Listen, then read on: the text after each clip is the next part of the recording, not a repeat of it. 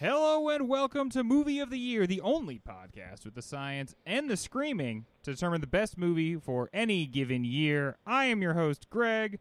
This year, we are doing 1973, and tonight we will be talking about The Mean Streets. No, not where we grew up, but instead the movie 1973's Mean Streets. Joining me is returning champion Ryan. Ryan, how are you feeling tonight about the prospects of perhaps winning the Mean Street show? I'm feeling pretty confident after last week's beatdown.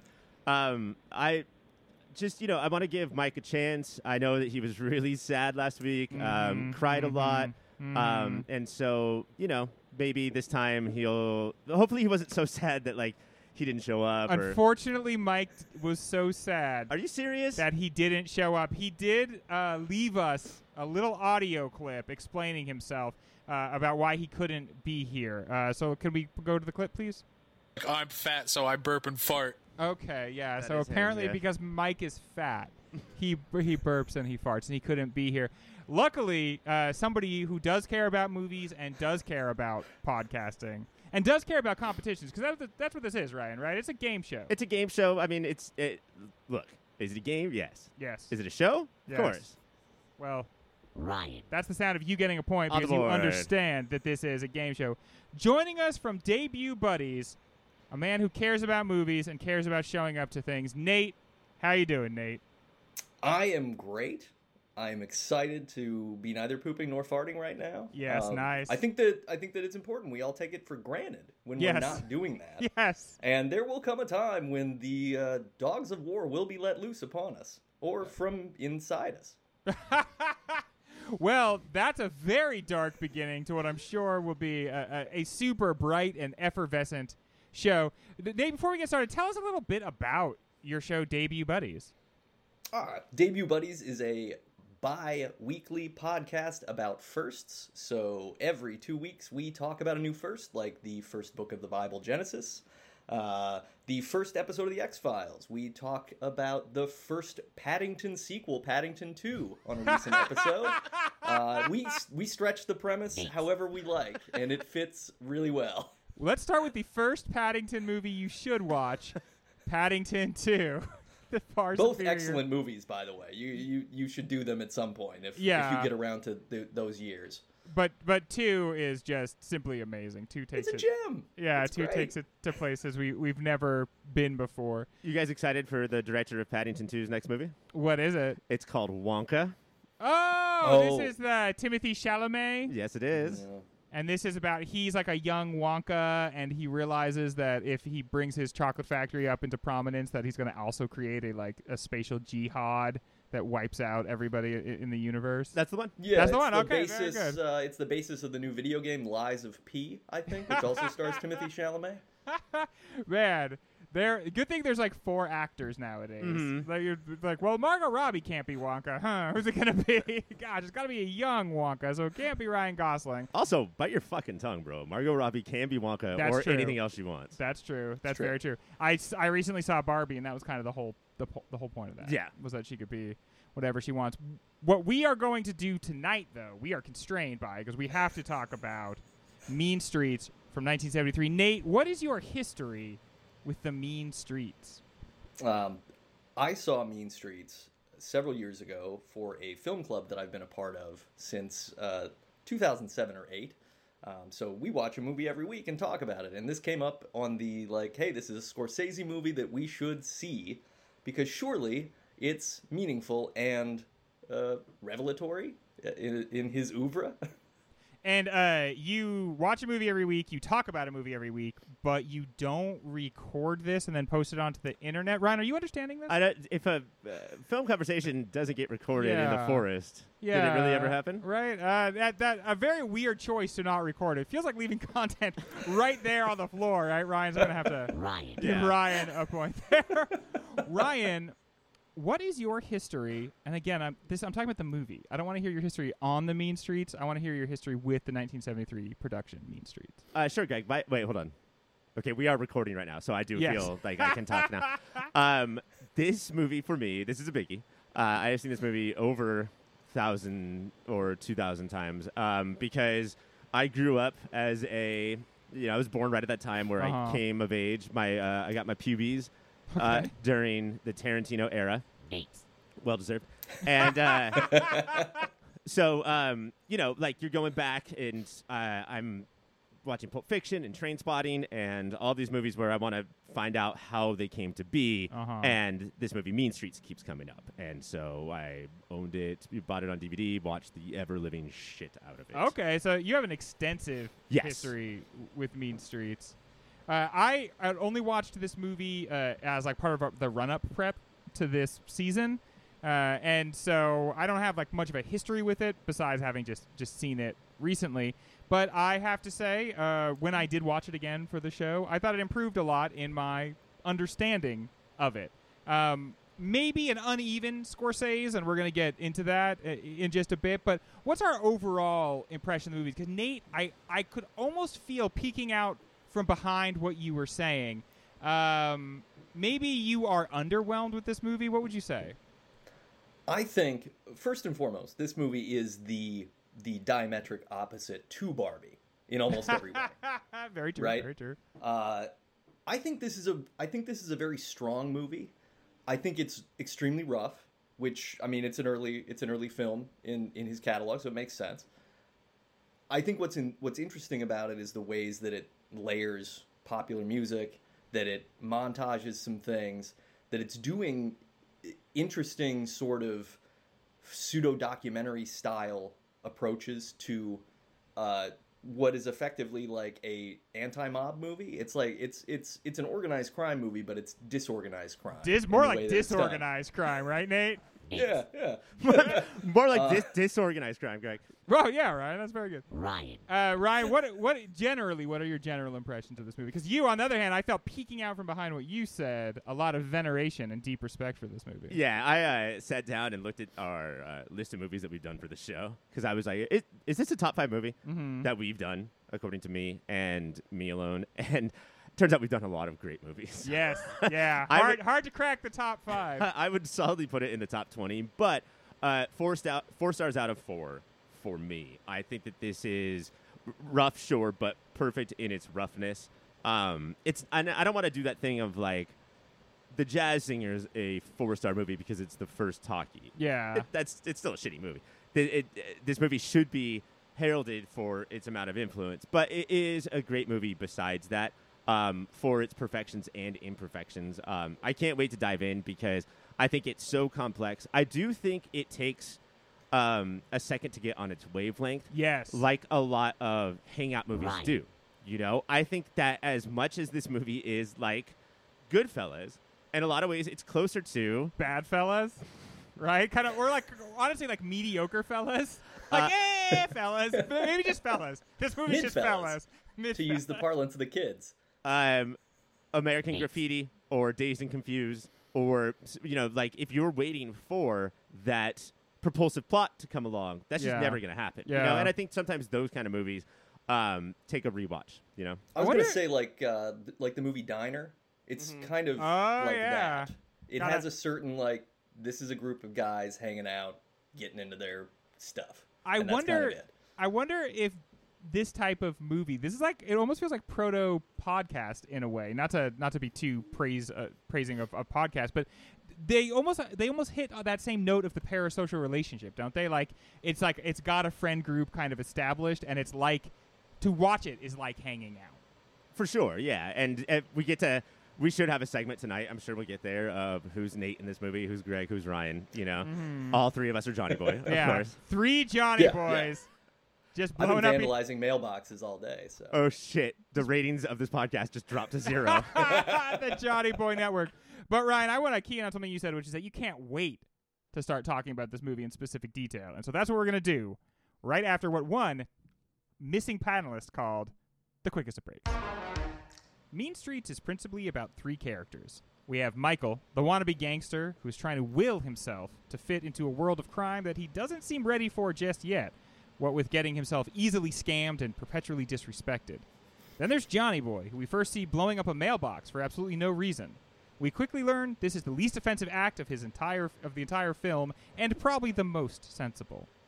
Last, there's Charlie, sweet, sweet Chaz, the sensitive boy who tries to hold the world together, even though it is shattered, contradictory in the extreme, and destined to blow apart in a paroxysm of violence. Though not Scorsese's first movie, Mean Streets is the first Scorsese movie. What about Mean Streets feels like a superstar working out his swing in the minors? And what about the film feels like Scorsese is already an all-star right out of the gate? Ryan. All right, Mr. Baseball. Talking baseball. We're getting close to the playoff times, everybody, as we're talking some baseball.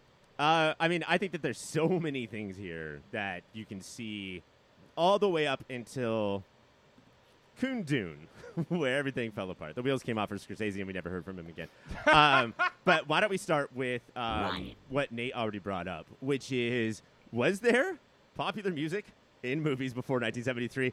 I don't know. Frankly, I don't want to know, because this feels like what kicked it off, and it's blaring. And despite the fact that I hate having to turn the volume up and down on my TV while I watch movies, I loved it here when it's just like the Ronettes are blaring from my TV screen. Can I just say, as a point of order, and listeners of the 1973 season, you will know that this is true. We have complained non-stop about the soundtracks for these movies. The way you did a soundtrack in 1973 was you hired like the most sleepy sounding recording artist to write the sappiest song that incorporates the title of your movie and kind of gives the broad strokes of what happens, and then you submit that for an Oscar, and it's just totally random who wins. Specifically, you're talking about The Way We Were. And okay. Robin Hood. Robin Hood. Yeah. No, there are no end to examples. We talked about a movie just a couple weeks ago where we were like, the only thing wrong with this movie is the soundtrack, and now I'm drawing a complete. Oh, it's Serpico. Right. Remember the fucking Serpico soundtrack? It was like annoying mandolin, like turned up to 11. And The Way We Were is like Barbara Streisand being, I want an Oscar, and her handler's like, all right, but we're gonna have to make a whole movie around that song. You know that, right? It's like, do it. Just do it. Just do it already. So the soundtrack is a definite plus, and I feel like he's at least credited with like inventing putting good music in movies, right, Nate? Oh yeah, I think it's. I think now on one hand, it's kind of It's a little lazy, and we'll see this influence hit later movies where it just becomes shorthand for you should care about this scene because you like this song that's over this terribly written movie. But I think especially in Mean Streets, it works because it really does. Like, one, it pins it in an era. Like, we're talking Rolling Stones, we're talking Ronettes, we're talking about, and they're all big feeling songs. They're all like cartoonish in a way in which they are bold and vivid. Like, these are songs about bold, vivid feelings. And they're always soundtracking scenes about bold, vivid feelings. Whether they make sense or seem reasonable or responsible doesn't really matter, because this is a movie about young men basically going through super late puberty and trying to figure out how to be adult men. Yeah. But it's like they're going through a second puberty, right? It's like they're going through puberty too. Like they entered into this weird young man ship, and now they're trying to push through to adults, and none of them knows quite how to do it. But like, only Harvey Keitel seems to be like actually cognizant of the fact that that's happening because of his philosophical and religious sort of dalliances, and then the fact that he's like maintaining an adult relationship while also being a dad to everybody. But like, or it's I think is it Tony is the bar owner? Yeah. Oh yeah. Tony for every like, you know, bar that he owns is a big cat that he bought in the back. So dude, did I kind of, in my intro, give short shrift to Tony? I feel like the movie centers 3 people, and then throughout most of the movie, you see there's this 4th guy, and I feel like they want you to know, you know, Tony's there, and because he has the bar, but he's not really one of them. I think that's how most friendships work, right? Yeah, that there's just one guy that's not quite. Like, and me and Greg's, his name is Mike. Tony's the essential straight man to the movie, because everybody else is big, and somebody has to be like, oh, I'm the anchor in the storm, right? Like the bar is the anchor in the storm. It's right. It's the only place that they can dock safely. Honestly, the maritime metaphor. The bar is more important to the movie than Tony is, right? Yeah, for sure. I mean, it's their central perk, if we can update the references a little bit. there's a part where Johnny Boy is like, fucking close the bar already. And Tony's like, no, like, this isn't the clubhouse, bro. Like, Yeah. this is a running establishment. Getting back to Scorsese, I think that the music is key. I think that when in the 90s, when Danny Boyle and Tarantino and all of these filmmakers are just remaking Mean Streets over and over and over again, a part of that is that the soundtrack is incredibly important to them, right? Yeah. And, I mean, the soundtracks in the 90s were big sellers on CD. I feel like they rediscovered what Scorsese discovered in this movie, that like that it had become popular and then people fell away from it again, and they were just like, let's just do that same move again. The other thing I think that is quintessential Scorsese, and he isn't, as time goes on, once we get into like Raging Bull, he gets even more daring with the camera. Like he'll put the camera inside a flashbulb as photographers are taking pictures. He'll film boxing matches like nobody has ever had before or will again. We're not talking about that level, but whether it's because of inventiveness or necessity, the way he moves this camera is, again, I don't think we've ever seen it like this, and it electrifies the entire movie. Now, it does kind of fuck him because I don't think the movie can live up to the first 10 minutes. The first 10 minutes of this movie is just like, it's breathtaking because the camera never stops. Right. Then the movie becomes a little bit more staid, right? It becomes a little bit quieter. But then the camera keeps moving. But like once they start getting drunk, Guy Ritchie was another person I should include on that list because when Guy Ritchie's characters get drunk, it's Mean Streets, you know, like Harvey Keitel with that camera strapped to the front of him as he's dancing through, like that's Scorsese is becoming Scorsese in front of our eyes. But I loved how mobile the camera is, and I read that a big part of it, why so much of his hand cam, is because they just couldn't afford the track that you lay down on the ground. Okay, and so I love that he did that. I feel like most of the times very organic. You feel alive in the scenes. But there are times where I'm like, dude, you have to stop moving the fucking camera around. It's just four dudes talking, and you're just like going up suddenly over their shoulder and then kind of floating around back. And so that's where I feel like he is still learning a thing or two. Is like, okay, you came up with this great idea to work within a limitation, which is we don't have the track, so we're just going to have to hand cam a lot of this. But you have to still be judicious in the way you use that, because anytime I notice the camera moving, I think you have kind of screwed up just a little bit. I should notice the energy of the scene, but I shouldn't be like, man, we are really floating around this room, you know? Yeah, I just think that, not to keep going back to the 90s directors, but I think that if you watch the first 10 minutes of or Reservoir Dogs, not Reservation Dogs, Reservoir Dogs, the camera spinning around in that diner and then them walking out in slow motion, we're meta movie making at this point. We're forcefully showing you how much camera movement there is, and it's because of what Scorsese did to these filmmakers as kids. Another area that I'm not saying I don't like this, but it left me with a question mark, is the choice of, especially early in the movie, it's more prominent, the voiceover. Now, first of all, the voiceover is like Charlie is like praying, and it feels like Charlie is thinking, but the voice is very obviously not Harvey Keitel's voice. And if you are in 2023, it's very obviously Martin Scorsese's voice. I don't know who at the time would be like, that's Martin Scorsese's voice, but I'm not sure who that is. Just in the theater, just Martin Scorsese. Yeah, just. What if he stood up and that's Martin Scorsese's mom. Get him. But it's a strong choice to have voiceover and not even have it be your main character. It's just the first line, though. Is that all in the? Yeah. Oh, okay. But the first line is you don't make up for your sins in church. In church, you make up for them with what you do in the streets and in your home, right? Okay, so it's kind of a big important line. My first question is that, as a movie maker, putting your thumb a little bit too much on the scale, and then is it having a different voice than any of the characters of the movie? Do you think those are good choices, Nate? I think it is the choice of a young filmmaker who doesn't fully trust that they made the statement in the film that they've made. Right?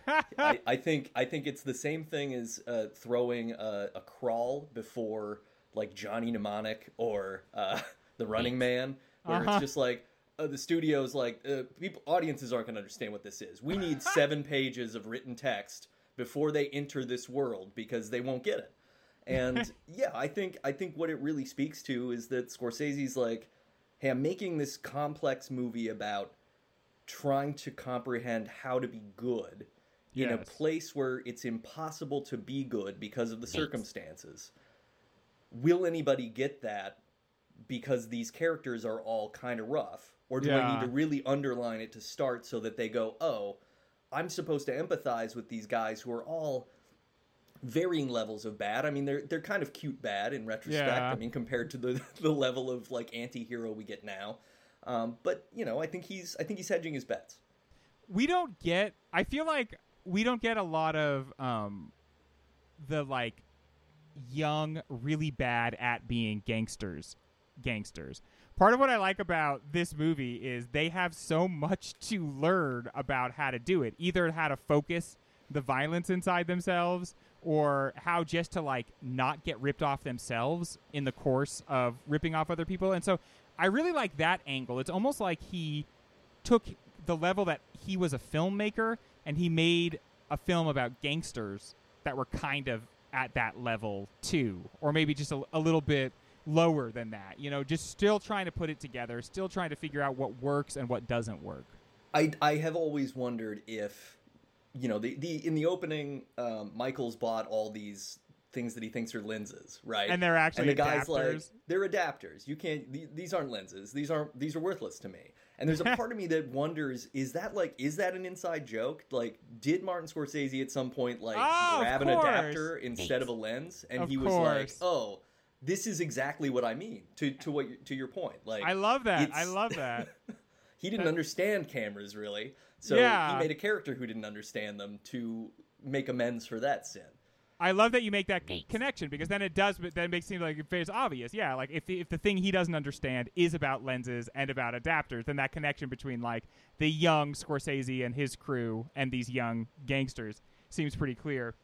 So ultimately, we are okay with the voiceover. I mean, what would you say, Ryan? Do you feel like it was a little heavy-handed to be like, hey guys, before my movie starts, this is kind of what I'm trying to do here? I think that I agree with Nate in that it is heavy-handed. It's a dicey choice. If this was George Lucas, would he go and take it out in Mean Streets 2.0 and replace it with like a CGI priest that like does a little, I don't know, play some jizz music? Yeah, used to do some Hail Marys. I don't know, but watching it this week, I kept going through and saying, like, does the message of the movie match up with that, you know? And, like, we'll get into this throughout the show, but how much does Harvey Keitel or Charlie put into what he's getting from church and the streets? And is he a hypocrite? And I think he is, but, like, how hypocritical is he? How much is he really getting out of it? And that's what I think is cool about that message up front is let's give it to them here, and let's play with it throughout the movie. Yeah. And then with Keitel's actual voiceover throughout, it's so quick. It's never like, oh, I remember I always wanted to be a gangster, and like, well, I was born in 1949, and blah, blah, blah, blah, blah. It's like, it's just a couple of words each time, and it's never that distracting. And doesn't it kind of drop away?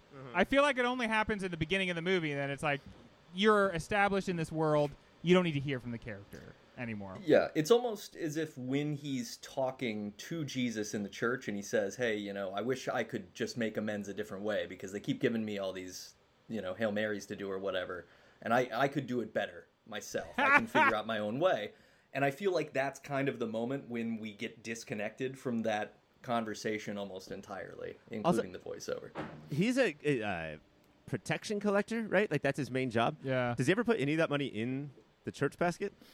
No, you know, honestly, wouldn't that help a little bit? They don't show that, right? They show him putting his hand in the candles, and the candles is usually lighting a candle is a way that you can pay, but he's like very pointedly not. So yeah, I guess not. I get the sense they're so broke. Yeah. You know, they're on the come up, and they don't really have anything yet. Him running that restaurant potentially is going to be like the first probably big actual break he gets. So they don't have anything just yet. But we do have something, gentlemen. We have a Rushmore coming up. and it's the Hot Boys of 1973 on the other side of this break. Mount Rushmore! Mount Rushmore is a very special mountain devoted to the band Rush. America wanted more of that band. And so we put them up on a big stone mountain, and now we're done with Rush. That time is over. We're ready to move on to something completely new. One thing we have not talked about in 73, quite as much we talked about in 75, is part of the like gritty, grimy aesthetic of the 70s movies is that not everybody in them is super attractive. Mm-hmm. You won't watch a movie and then you just see model after model after model. A lot of times it's just like the kind of weird folks you pass on the subway.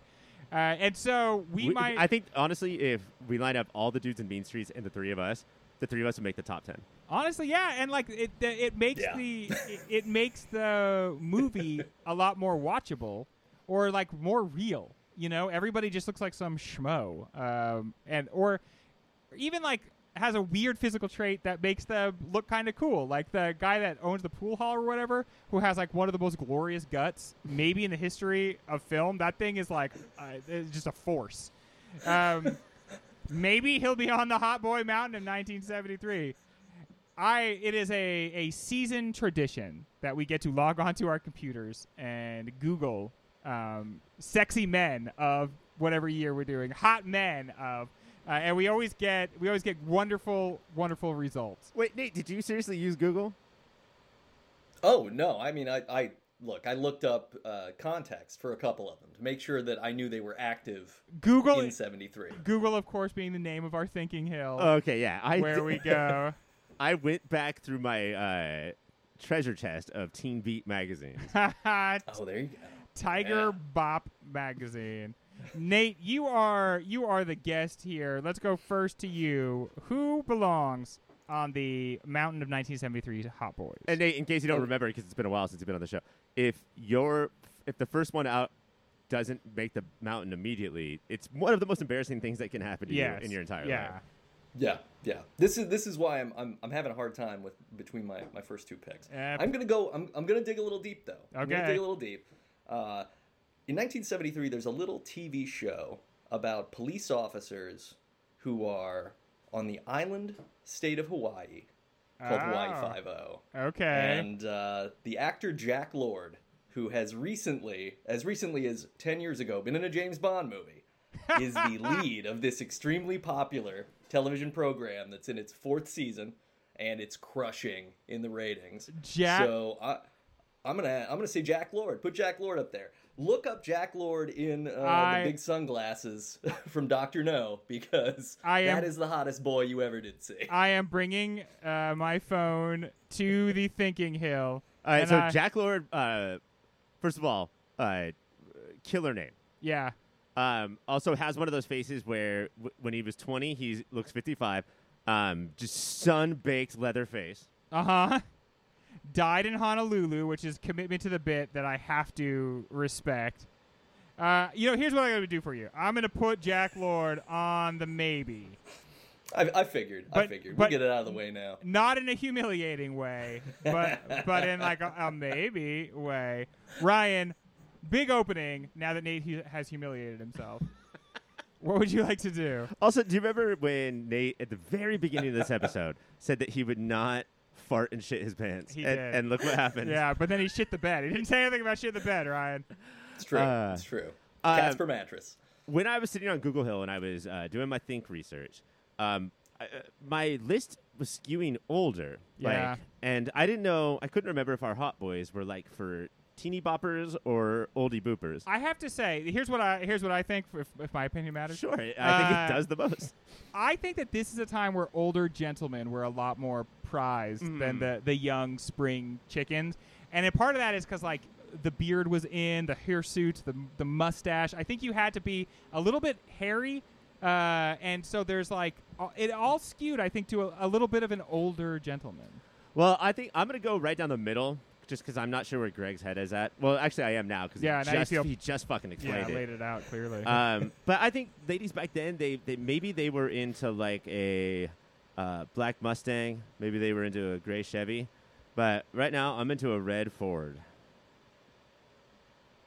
Robert Redford. Oh, Redford. Robert Okay. Redford, yeah. Wow. If you say his name slightly different, it is very hard to know what you mean. Yeah, Robbie Reds is right up there. Yeah, I was doing my thinking, and this image of him just came to me. And also, this is his year, right? I mean, this is the year that he probably should have won Best Actor. He just owned and looked so stylish in The Sting. I think Paul Newman, who is a great nominee for this mountain, old Blue Eyes himself, just you watching The Sting, and he's handing him the torch in this movie. Yeah, he's like, you know what, you're the handsome guy now. Take it and go with it. Take it and go with it. All right, so that's one for Ryan. Nate, we have one spot taken. What do you got for us? Well, let's hirsute up real quick. This particular man has 3 movies that come out in 1973. The movies are Seamus, White Lightning, and The Man Who Loved Cat Dancing. None of them are good movies, but he is still super sexy guy. Everybody wants to see him bare naked, laying in front of a fireplace. It's Burt Reynolds. Man, Burt Reynolds. Wow. Yeah, I don't want to be this guy, but after I say this, there's no way I can't be. This is a time where men were men, you know? Where guys were just guys, and they had a big hairy chest, and they just opened up their shirt and just let it fly. And maybe put a huge big gold medallion right in the middle of that thatch of chest hair. Not good men, you know? Not people we would leave our kids with, but men, real manly men. Man, my wife comes home from her hard day at work when I've just been sitting around the house all day. And eating bonbons, Ryan. She sees me naked with my 3 chest hairs just playing Switch, and she's like, "Oh, Daddy gave it to me." She comes home, and I'm like, I have all my hairy chest, and I'm laying in front of the fireplace. She's like, "You gross." Yeah, get off the bearskin rug. I don't want to see that. I don't want to see the centerfold where you've just got your arm tastefully in front of your dong. I don't want to see that. Man, this is good. So far we're doing it. Yeah. We're really doing it. Ryan, what do you got? We got 2 spots taken, 2 spots remaining. Look, Redford, he's a handsome man in any decade. Yes. But I have to follow Nate's trail of picking somebody who is only handsome at this time, Yes. and then a fucking uggo at any other time. No offense to Burt or my pick, but I think I'm going to quote the great, I think this is the person, Chris Thorburn on Twitter, who tweeted once, hey, I took that real sexy picture of Elliot Gould and Grover just like you asked me to. Oh, yeah. From around this year moving forward for a span of, I want to say 5 years, Hollywood was just like, Elliot Gould is the hottest man. You talked earlier in the There has podcast about ever been. well, there's only 4 actors. Timothy Chalamet is one of them. Elliot Gould was the Timothy Chalamet Yes. of this time. Yes. Put him in everything. Gold means gold. Curly boys were king. The thick hair. Were you born too late, ruled Greg? Everything. I was born just a scotch too late, Ryan. Yeah.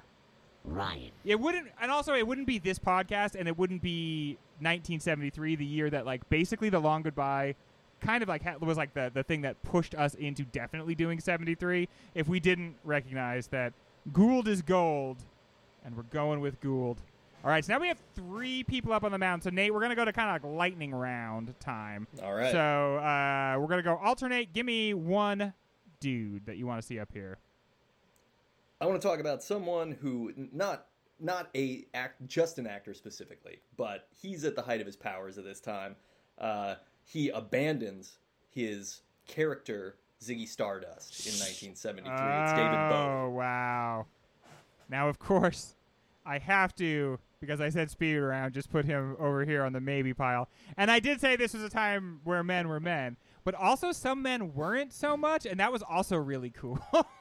So, a complicated time that you can't really just pin down. Bad teeth. So. Yeah, well, okay, but honestly, sometimes bad teeth is the last piece of a very hot puzzle. It's weird how that happens, but there's not many things you can have fucked up and still be really hot. But your teeth, if you're super hot and then you've got fucked up teeth, it's almost like it adds to it. 2 Look words. at Tom Cruise. Look at Tom Cruise. He's His got one tooth in the middle of his He's head. just got one big tooth. And I heard it goes all the way up to the top of his head. That's why nobody can X-ray me. 2 words, because that's how names work. Bruce Lee. Oh shit! Oh, Ooh, I'm so very nice. I'm so fucked. Okay, yeah. Yeah. When I was on the thinking hill, I realized, I don't know that Bruce Lee gets enough credit. As a Hottie McHotterson? Okay, first of all, just ripped to absolute shit. Like we're talking Yeah. 0% body fat. Also, swag on 100,000 million. This guy is just, and I think that made a lot of people hate him, especially because like it was too early to be that swaggy as an Asian American, and so I think people were like, "No, this can't be." But now looking back, like the epitome of cool. Woo. Because, I My mean, maybes, yeah. my sweet maybes. he could absolutely kick your ass unless you were Brad Pitt from one Quentin Tarantino movie. Yes, Yeah. man, Quentin. What? Yeah, he was his generation's Ryan Fitzpatrick. What's going on? What's going on, buddy? All right, Nate, you got another one for us? This another musician. He releases his best and possibly one of the best R&B soul albums of all time, Intervisions. It's Stevie Wonder, 1973. God, and he looked so good back then. What a handsome guy. Oh, I messed myself up. This is going to be so hard. Ryan? Yeah, just to go a little bit younger, a little bit more teeny bop. We go, whoa, up your nose with the rubber hose. Oh, Travolta? Welcome back, Carter. Oh, my God. Welcome back, Oh, my God. Welcome back to Sandy. Okay. Yeah, it is. That was Travolta, Greg. Good job. Well, when the impersonation's absolutely perfect, Thank there's you. nothing I can do. So, David Bowie, I was sure was going to be it, but Kick out one of your definites. I can't, Ryan. That's not how it works. Sorry, I didn't. Especially when they're Robbie Redford, Burt Reynolds, and Elliot Gould. There's some like, handsome gentlemen back then. Yeah, Yeah. but I promised myself that Bruce Lee, if proposed, would make it on to this mountain. And Ryan, that is my special bonus one. And so you're going to get the 3 additional points for that. Thank you so much for remembering that. So up there on the mountain, I feel good about this. Usually they are more boyish than this, but that's just not what 73 provided us with. We got the men of 73. If you were born in 73, you were born a man. Full head of hair, and you were already losing it. Well, talking about all these hot boys, maybe it's time to start talking about Johnny Boy when we come back. Gentlemen, why does Charlie latch on to a malcontent like Johnny Boy? Keeping him around despite the fact that he totally sucks. Is it because they grew up together, because they like each other so much, or does he get something else out of the relationship, Ryan? Oh, man. I think that there's a lot going on here. I think that there is this brotherly love that they have. I do think that they grew up together on these streets, and I don't think Charlie sees Johnny Boy in exactly the same way that everybody else does. Okay. I think that everyone sees them. I think everybody mostly sees Johnny Boy as mostly like Michael does, and even how Tony does, how even his cousin does. Of I just mean, like there's he's a something- disaster. There's something about the very first image we have of him is for no reason blowing up a mailbox. Like that I think does such a good job of showing the audience exactly who he is. But I like your point, Ryan, of the idea that Charlie probably doesn't see him that way. Nate, do you agree with that? That Charlie probably has a different view of Johnny Boy? I think it's 2 things. I think Charlie sees Johnny Boy as ultimately like a fixer-upper. Yes. He's clinging to potential, but I think that the underlying problem is he's clinging to that potential because he's afraid to leave the devil he knows. Yeah. Because when we have the affair scene and he's talking to what I can't remember her name. Teresa? Teresa, yeah. When he's talking to Teresa, and Johnny's she's like, Johnny's cousin that he dates secretly. Yeah, and she's gonna move. She's getting an apartment in a better part of town. She's gonna leave this situation. Yeah. And she keeps saying like, "You can leave this situation too," and he's like, "No, I can't." And I think part of the reason is he's using Johnny Boy as an anchor. Like he wants to hold on to something, and he needs to feel needed somewhere. Yeah. He's not ready to like become a butterfly. He wants to keep crawling around. And the best caterpillar he knows is running around picking up girls in the village and doing stupid shit all the time. But like, I didn't grow up in such a way. This is something that I learned growing up watching TV, right? And TV, like, growing up watching the TV and the movies that I did, like, I thought it was weird that I wasn't Italian or Catholic or black or Jewish. Like, all of the movies and TV I watched, it was all about like this community and like trying to keep part of it with you. You know, I just grew up with nothing. Like, I grew up with nothing, and so you're Irish American, but I'm not though. But like, and also, well, like that doesn't exist as much in Southern California, right? Exactly. Like, Yeah, there's the not, further you move west, the Yeah, less it exists. exactly. Right? I grew up in Colorado. It doesn't exist. Yeah. Like, there's not an Italian American. Well, I mean, there is. There's like pockets of those. Like, there's parts of cities that are like that, but it's different. the East Coast has like clung on to these original like European distinctions in a way that just like kind of filtered into nothingness by the time it gets to us, and so we're just kind of like bland white people. Exactly. So there is no culture to me at all, except for the TV that I've watched, and that is what I have like, hung all my hats on. And so like, Harvey Keitel has like a literal form of that if he lets go, his community is gone. If he moves away or whatever. Now, Scorsese, because no movie character can contain all the complexities of one man. It must be two movie characters. Yeah. Has split himself into two, where there is the mature version of Scorsese that is ready to become a person in the world, especially because Scorsese has moved to the West Coast at this point. Yeah. Most of this movie was shot in Hollywood. And then there's the old school Scorsese and the people that he grew up with that are fucking nuts, that like you can't be anymore. You can't be around anymore, or they will. You can't be that person anymore, or that they will like sink your life, Drag you under. Yeah, but if you lose them, then you lose yourself, and so that's like the whole battle that Keitel is going through. It's not about whether or not you're going to make your payments or pay the VIG or whatever this week. It's about this battle that's going on inside of him. And I get the sense also that Charlie, part of his like central issue is that he wants to hold all the world together. And he wants the world to be one unified thing that is redeemable. And maybe this is a little bit where religion comes into it, but he is being presented with a world where that's not the case, where you can't love Johnny Boy and then also love Michael and then also love Teresa and then also love your awesome, super cool gangster uncle. Those things don't work, and you can't also be a poet, and you can't also be a good Catholic, and then also be a gangster on the come up. You can't do it all on your terms, and that's what he wants. Because just watching him with Teresa, he'll be like, "Teresa, I love you so much," and then Teresa will be like, "You know what, Charlie, I love you too. Shut the fuck up.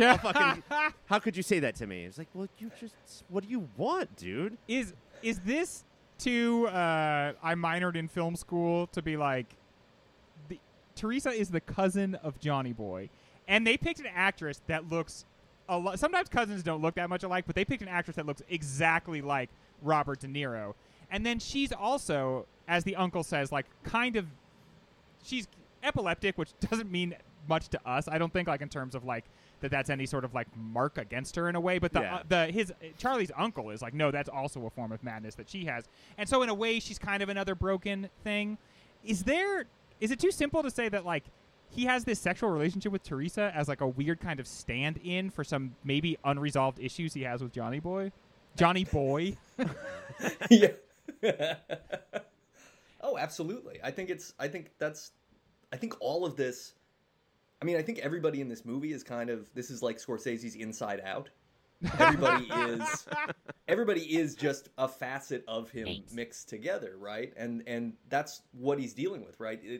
You're dealing with the sort of yin yang, masculine feminine side of chaos. Yeah. With Johnny Boy and Teresa, you're dealing with this sort of like hard lining super ego with Charlie, and then you have just kind of these supporting players that are different kinds of like ranges of growth that could happen, right? Yeah. I could go into business back home in the neighborhood, and I could do the criminal stuff, or I can run off and break off on my own, or I could just be the anchor. It's yeah. I also wondered if it wasn't there is such a heavy emphasis on religion in this movie, and I also wondered if it wasn't like sort of that like he literally wants to save Johnny Boy, and he feels like he can, and so he is like sort of martyring himself. And I noticed that like he always he's got a very cool move in a fight, which is to hold up your left hand and go, "I got a bad hand." And then isn't that exactly where he gets shot in the end? He gets shot in the hand. And even that wound is like part of the stigmata. It's stigmata, yeah. Right? And Yeah. so like Yep. is he sacrificing himself? Is he martyring himself to try to save Johnny Boy? Because Johnny Boy is the least of us. Like, as annoying as he is, as frustrating as he is not loved of anyone. He is absolutely the like forgotten child. And to love him and to save him would be to save and love the least of us. Yeah, and like I think also too that's part of Charlie's frustration is that I've matured quicker than all of these mooks. I am I'm a lot better than them in almost every way. I'm the closest to adulthood. The least I can do is save him, and it's not working. And that's also like I can't even fucking get this guy on the straight and narrow. Like, promise me that you'll show up at this time and have this amount of money. Yeah. Johnny Boy doesn't do that. Like now, like that makes me lesser of a person because I vouched for you. I thought the least I could do is vouch for you. Yes. Yeah. And then I am kind of smirched by vouching for you, and then you show up, and it's not that you just don't have the money. You show up and you're paying other money that you have for things. Well, I had to buy them a round of drinks while Yeah. Yeah. And so that's why I can give you $5 right now to pay off my like $2,000 debt. And this is in $1973. Like that's he fucked up, dude. Yeah, and he owes money all around too. He spends the entire movie hiding and not paying the money. Not to and I'm gonna cop Greg's phrase because I think this is gonna come up on the podcast a lot, but not to sound too much like a film minor, but I think that the other thing that we're watching too is that we have Charlie as a real guy that Martin Scorsese grew up with. Yeah. And Johnny Boy as what we see in the movie theaters if they really existed. So like Arnold Schwarzenegger from Last Action Hero or Jeff Daniels from Purple Rose of Cairo came down from the screen, right? If Jimmy Cagney from his movies really came down, this is what it would be like to be around them. Yeah. If they actually acted like this, it's not fucking sexy. And it's not fun. It would be awful and horrifying and unpredictable, and you wouldn't want it. Like, there's nothing sexy about it. I mean, he goes up to the roof and just starts shooting at the Empire State Building, Yeah. which it looks like is like 2 miles away from where he is. So you're not gonna. He definitely injures people. Yeah, he's shooting. Bullets travel great distances. Yeah. Like, we didn't see those people get hit, but they got hit. Oh my God, Charlie! I definitely injured people for sure. All right, when we come back, when we're back, we are going to talk about the career of one Harvey Keitel. We have not done a ton of movies with Harvey Keitel in them. That is true. That is weird. But he is a big star, and he's a star that we have seen over the course of his career, basically all of. I feel like we have seen every inch of Harvey Keitel's body. And it must be said, we did the Hot Boys, and so I'm still going to use some of their energy. He's fit in this movie. Mm-hmm. He is like fit in a way that not many dudes in the 70s actually were. Like, part of what I like about the 70s is you could be a little pudgy. And he didn't opt for that. He's like cut and lean. I notice a lot of times people who rock, what do we call them now? Do we not call them the A-cut undershirt? The A-cut undershirt are often not the most fit of people. Yes. They're always stretching those A-cut undershirts out to their limits. To like get the bottom of their gut in. But no, he's looking good. So I think it is only fair, since we've now completely talked about his body, to now talk about his body of work. Good job. I was thinking about him, as I do. He's my Roman Empire. I think about him once a week. Right. It's weird that for some reason, at first thought, I think of him as like a big, screamy guy. But that's not true. No. I think he's just always like the quiet force in the back. Isn't he's the kind of guy who shows us that the loud, screamy guy is annoying and scary, but that the quiet guy, Way scarier. who's just like makes you lean in when he says the stuff, is like 10 times as scary. And there's there's quite a few roles where he pulls that off in this bracket here. So we've got his 8 biggest roles, and we are going to make them square off and see which one will be his biggest role. And also give us a little time to just talk about Hollywood celebrity Harvey Keitel. So first up is number 1 seed, and I don't think anyone would disagree with this, Mr. White from Reservoir Dogs versus number 8 seed Slocum from Thelma and Louise. So no, we did this one. And we said that was pretty good, right? Like, yeah. He was the only guy that wasn't a total brain dead moron in that movie. What he was the cop that was like, basically by the end of it, he's like, I want to be Thelma and Louise. Yeah. Guys, just take me with you. I won't steal from you. That was so beautiful. Yeah, him chasing them off the thing and like him kind of rejecting the world of men in the way that they did. Like, yeah, following in their footsteps literally and physically. But also, that's the last name of a lover. Right? The last name of what? A lover? A lover? Yeah, Slocum. Like that's what girls want. Mm-hmm. Ryan. Wow, I heard all your words and I could not make them make any sense to me. I don't know if you could see how at sea I was with that. It's a real Red Ford over here. Man, yeah, I'm not firing on all cylinders. I still have brain fog from the COVID that I got 2 months ago. But Mr. White from Reservoir Dogs, I feel like this or maybe one other person we're going to talk about in a second is the number 1 guy we think of when we think of Harvey Keitel, right? And maybe the number 1 guy we think of when we think of the movie Reservoir Dogs. Yeah, I mean, Buscemi stole a lot of scenes in that movie. That's true. But, I think Mr. White. And maybe Reservoir Dogs is one of those movies where if you think it's about one guy, then right away you're like, or actually, there's this other guy. Yeah, Madsen that's stole one scene in one ear. But should Tarantino get like Travolta level credit for reviving a career, or is Keitel just like always around? I feel like he's always around. I feel like when we go over this entire bracket, it's going to feel like he just keeps coming back in another kind of big to iconic role. Yeah. I think Keitel is surprisingly versatile, and I think he gets. I think we pigeonhole Keitel the way we think about him, but like Slocum is a good character and very off type for him to play kind of a quiet cop that's really like actually well intended. Mm-hmm. He's following the law, but he understands the law has like limits around it and they should apply equally to people. It's like, what a wild idea. Also, being a sensitive boy and watching Thelma and Louise, it's like so beautiful. And I guess this is a character that's a lot like Charlie, because isn't Charlie such a sensitive boy too, and trying to make everything work, and it's got a real strong feminine energy. But what's it going to be, gentlemen? Mr. White or Slocum? Ryan? Yeah, I mean, Mr. White. Yeah, Mr. White. Sorry. All right. A white guy moves on. Wow. Up next is...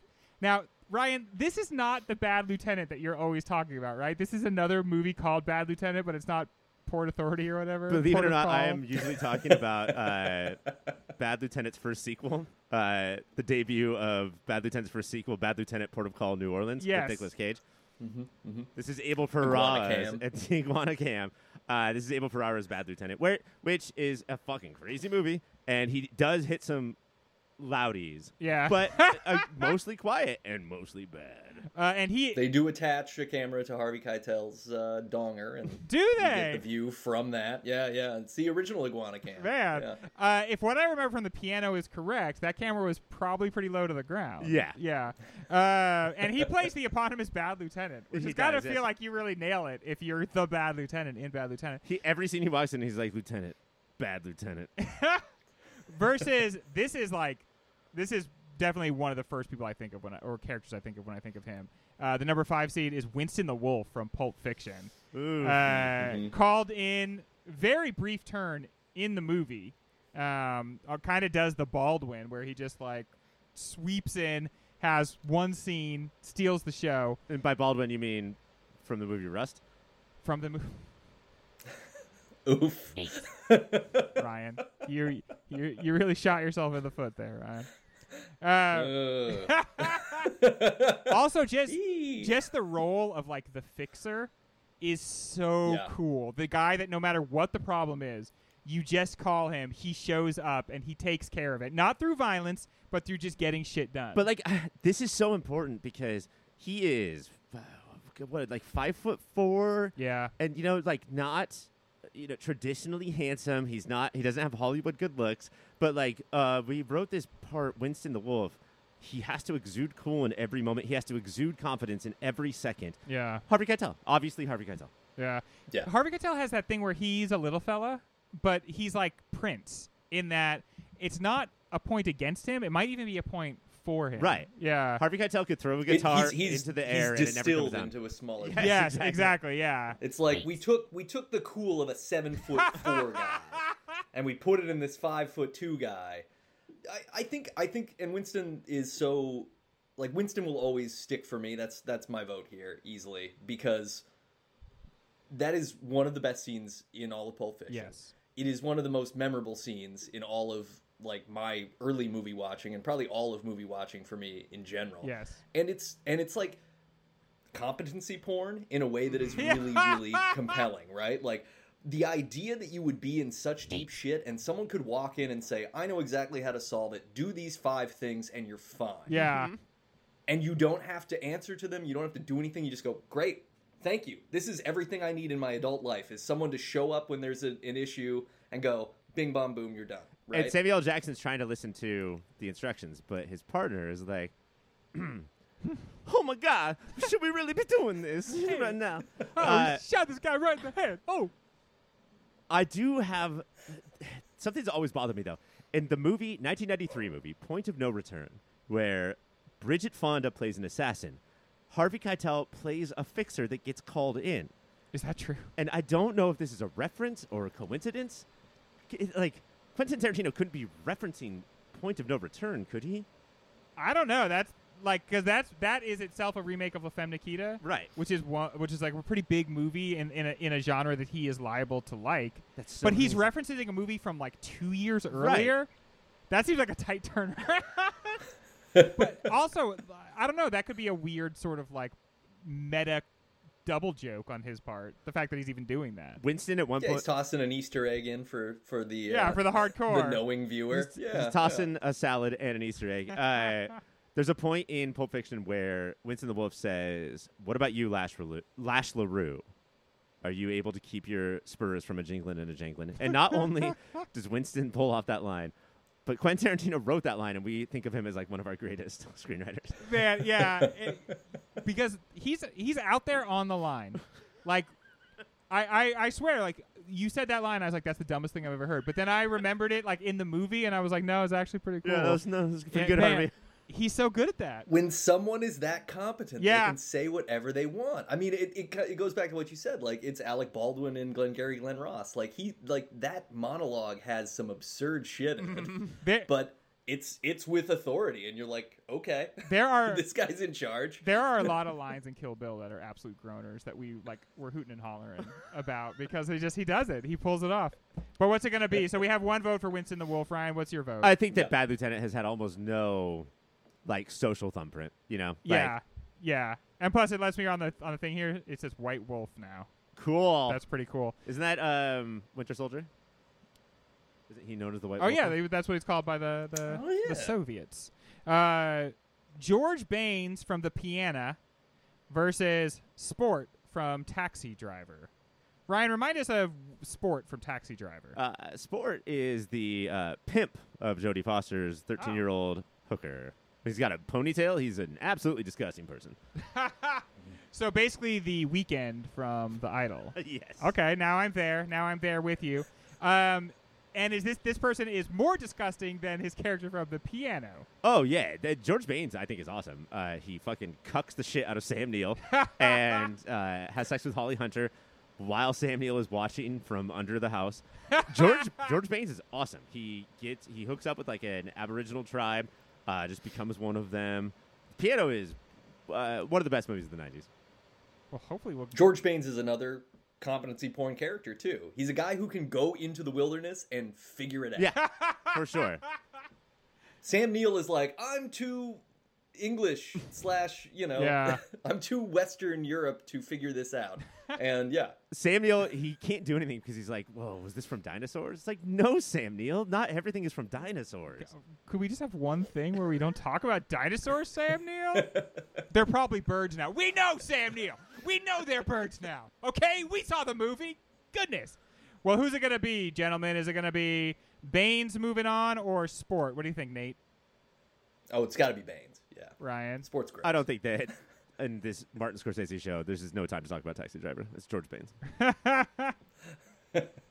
And then our last matchup of the first round, Charlie from Mean Streets versus Rocco Klein from Clockers. Ryan, remind us of Rocco Klein from Clockers. Remind the listeners. I know, but remind the listeners because they're like, what? Clockers is a very underrated Spike Lee movie where Rocco Klein plays, or Harvey Keitel plays Rocco Klein, yet another cop that cares. So nice to have a cop that cares. Spike Lee does kind of believe in cops that care. Sometimes. Over the course of his oeuvre, like, he's had a lot of positive cop characters at the end of the day. You know what's weird is sometimes the white cops are cool and the black cops are always the villains. Oh, yeah. I could see why he would do that.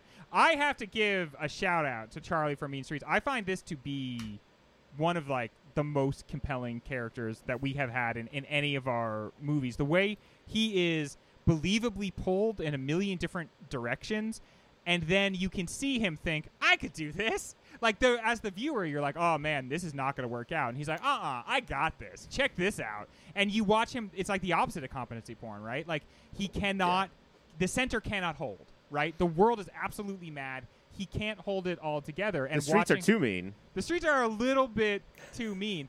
And we get to see, him not figure it out. So I am putting my spiritual vote, because so far we have not needed my vote. I hope you will agree that it's Charlie from Mean Streets. But what do you think, Ryan? Who should it be? Yeah, Clockers is just not remembered enough. Yeah. Do you agree, Nate? Yeah, no, it's definitely Charlie.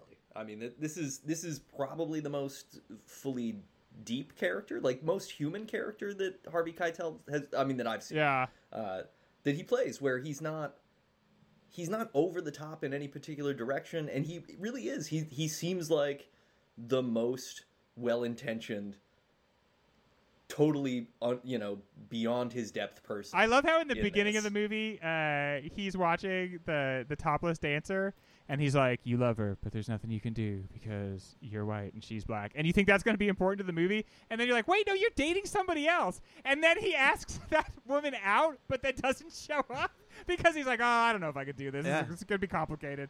That's just like something that it gets kind of like just thrown into this movie, but I want to like think about for so long. It's like his culture holds him back, or maybe just Xanax, dude. Like maybe just like a couple of antidepressants is probably gonna help him out more than anything. I think that's why he likes Johnny Boy so much, because he's holding himself back. Right. Yeah. But now he has right? an excuse. Like that's part of his thing. And Johnny Boy, but Johnny Boy also represents an entirely not holding himself back version of him. Yeah. That would just go. He would just go over there and ask that woman out and sleep with her and everything, and it would be no big deal. Maybe just take off his pants and then just walk up on stage with her. Who knows? Yeah. I was wondering if another thing about their relationship is that Charlie feels so bad about himself, but he can always look over at Johnny Boy and be like, well, this guy's the biggest fuck up in the world. So obviously I'm doing okay if this guy's over here. So much of that, it's power dynamics, is that he looks, Charlie's boss is his uncle, right? Yes. And he respects that and he wants that, but he can't have it right now. And so, but he has it over Johnny Boy. Yeah, he for gets sure. a little bit of that juice. So in our second round, we have Mr. White versus Winston the Wolf. Ooh, QT versus QT. What do you think, Ryan? Not fair. I think that I quote the wolf more when I'm cleaning up dead bodies. Isn't it Mr. White, though, that says, you shoot me in a dream, you better wake up and apologize? And the way he says is, you better wake up and apologize. I think I have to go with the wolf. All right, Yeah. Nate, what do you think? Yeah, I gotta go with the Yeah. wolf. Too. I gotta go with the wolf too. I get it. Made a big impression. How about Baines versus Charlie? Nate. I gotta go with Charlie. I mean, I like Baines, but Baines is ultimately not as dynamic and interesting a character. And was it weird that Baines never talked like this? I was born in the forest. You merely refused to go out into it. Right, Ryan? Like Bane? Ryan.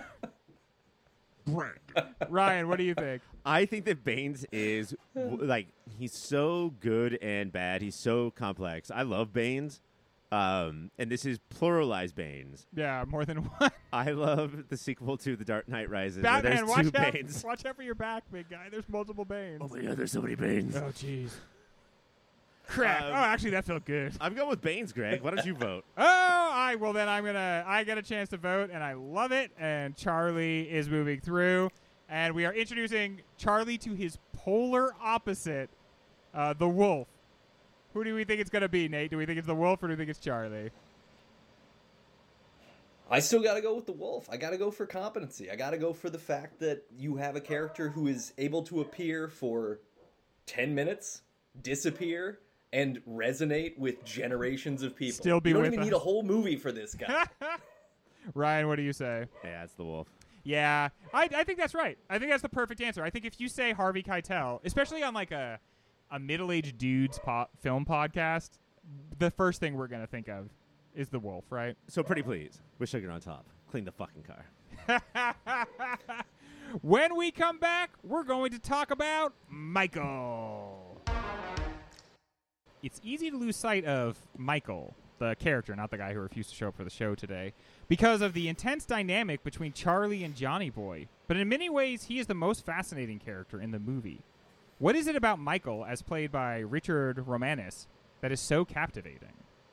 Well, first of all, did you guys recognize his face? Oh, yeah. Like, okay, this is going to be a weird answer. I did, but I didn't know, like, from what? He is the father of a villain from a different movie we have covered on Movie of the Year. I'm even more confused than I was before. Nate, do you know who his son don't. is? Shit. They have the exact same face because he is the father of Vic Damone, who did not show up to pay for Jennifer Jason Leigh's abortion in Fast Times at Ridgemont High. Oh, wow. The exact same face. Right. You're right. Oh, man, and the same kind of, like, demeanor and like, everything. Hey, you know, what you want? You know, Man, you blew it, Vic Damone. You know, you got to show up for that. You're needed there. But here's what I like. Here's where this question comes from. I don't feel like we get a lot of characters like Michael. Johnny Boy is a big fuck up, right? Charlie is a kind of a fish out of water. But Michael is as well. And he so badly wants to be a real gangster. But the first thing we see is this really, like, it's almost embarrassing even to the audience. Him, like, being like, hey, these lenses are the best lenses you can get. This is a terrible impression of Michael. And then the guy's like, no, light racism. These are adapters. And he's like, wait, what? And you see his face fall. Yeah. Like, oh, man. And then the only successful thing we see him do is he rips off, like, two 17-year-olds for, like, $15. And I just feel like we can see the way he dresses. We want this guy. We want to feel like he is like a cool gangster. He wants to feel like he's a cool gangster. But he's just kind of a schlub. Yeah, like that first big job is to take $20 off of two kids, like to sell them fireworks. And it looks like they spend 3 hours doing it. Right, because the day for night, that's a problem throughout the entire movie. Okay, you think that's more like a Yeah. flub? Yeah, like Okay. Scorsese cares not about. They pick these kids up in the early afternoon, and by the time they drop them off, it's like 10 p.m. But yeah, to make $20, and like that's, I think that's sort of the thing about the movie though, is that despite Johnny Boy being in for like $3,000. Plus vig, which is a word that I have always said in a lot of conversations. Oh, yeah. That's not just because watching this movie. Yeah, the vigorish. Yeah. Yeah. We're getting our beaks wet. This guy is not sure what sort of gangster he is. I don't know who his boss is. I don't think he works for Harvey Keitel's uncle, who is like truly the only real gangster in this movie. Yes. And And who looks very cool doing it. I think I said that earlier, but like in he's a got movie, like the white coat. And in a movie about idiot non-gangsters, he's like the real deal, and everything about him is just like amazingly cool. Like Charlie comes back and he's like, "Hey, so they couldn't pay at the restaurant," and I was like, "I think maybe this is a scam, and I think maybe they should be paying more, but they're not. Do you want me to like watch him?" And he's like, "No, business is slow. It'll pick up. Yeah. Don't worry about it." And I'm just like, holy shit, that's the coolest thing I've ever seen in my He's life. the kind of guy who like take off his white fur Competency. coat and Yes. someone will appear out of nowhere just to catch the coat before it hits the ground. He can just drop his hat, and it's a. But a Michael hat dresses way better than everybody else. Yes. Like he makes sure he has the suit on before. It's like the first thing you really notice Right. about him, right right? before they Yeah. even go to like do the firework thing. He's got the full suit on, but he just keeps getting pushed by everyone, but mostly Johnny Boy, to the point where like I have to do something. Either I have to go find a job, like I have to go work in an office, Yeah. or I have to fucking do something if I'm going to continue in this line of work. The movie is about Charlie, right? Like he is obviously the center of the movie, but I feel like most of the time the movie would be about Michael, and you see Yeah. Michael does not he does not want to do the violence that he does at the end of this movie, and he is trying to like make himself do it. Well, which he doesn't though. He does. he has somebody else do it. You're He right. hires a guy Yeah. that like we Right. have not seen in the movie previously. So like he goes and finds a guy, which could be a homeless guy or an unhomed guy or somebody who also owes him a favor. Yeah. Like he needs somebody else to do it. He drives the car, and he's probably going to live with that guilt in a way that we don't see in movies because he's not that guy. Yes. Yeah, and He's- because go He's Nate. play acting. Like Michael's in costume Thanks. in a way that Charlie is not, right? Charlie is authentically wearing the gangster.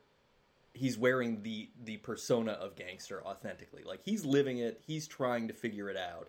He's succeeding to degrees.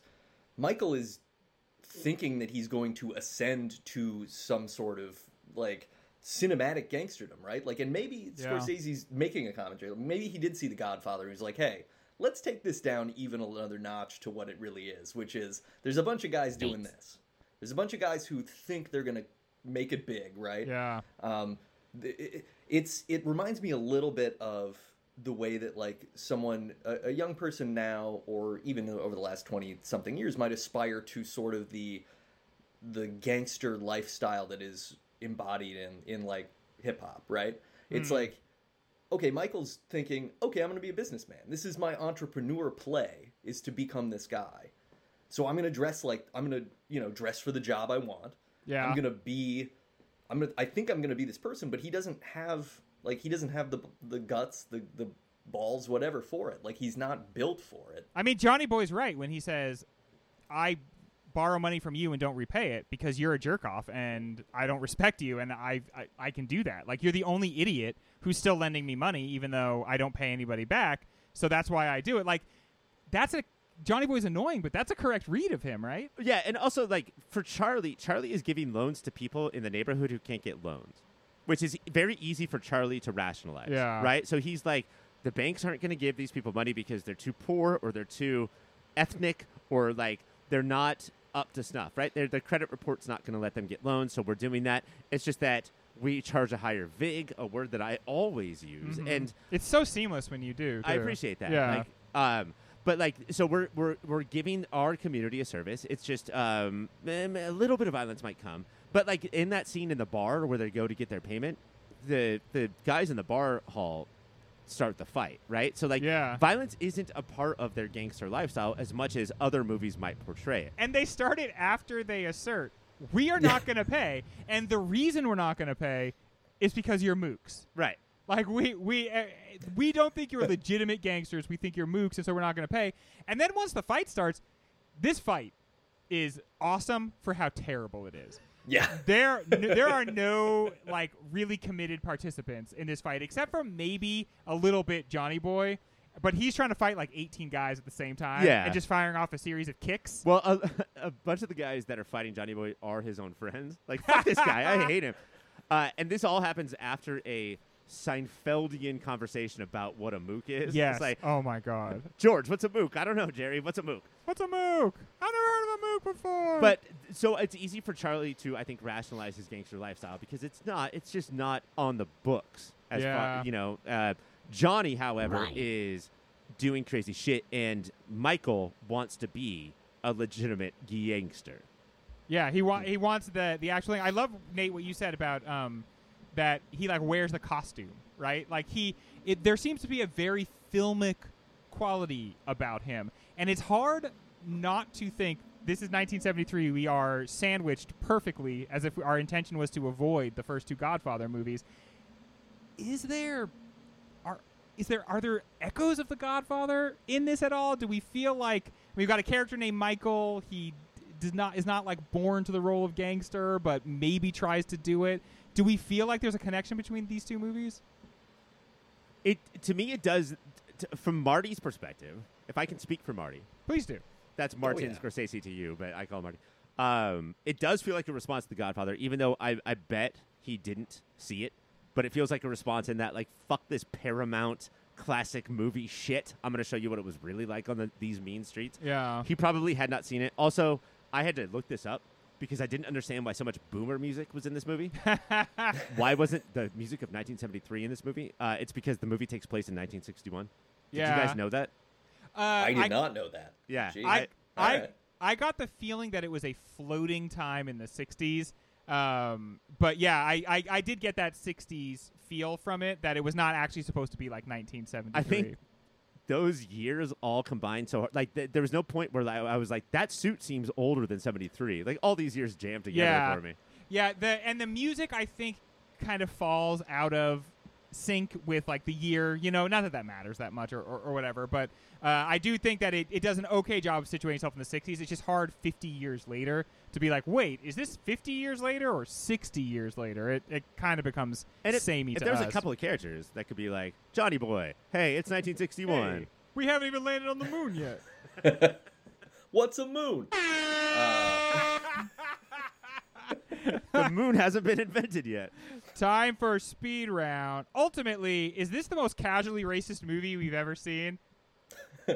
Ryan, Yes. were you sure that I was going to have a whole topic about how racist this movie I thought is? one segment would be covered up by just you listing all of the times you were like, ooh. I'll tell you exactly what it is. It's Three Stooges syndrome. There is so much racism in this movie that it can't all fit through the door. Like, I don't. In a way, it kind of blends into the background.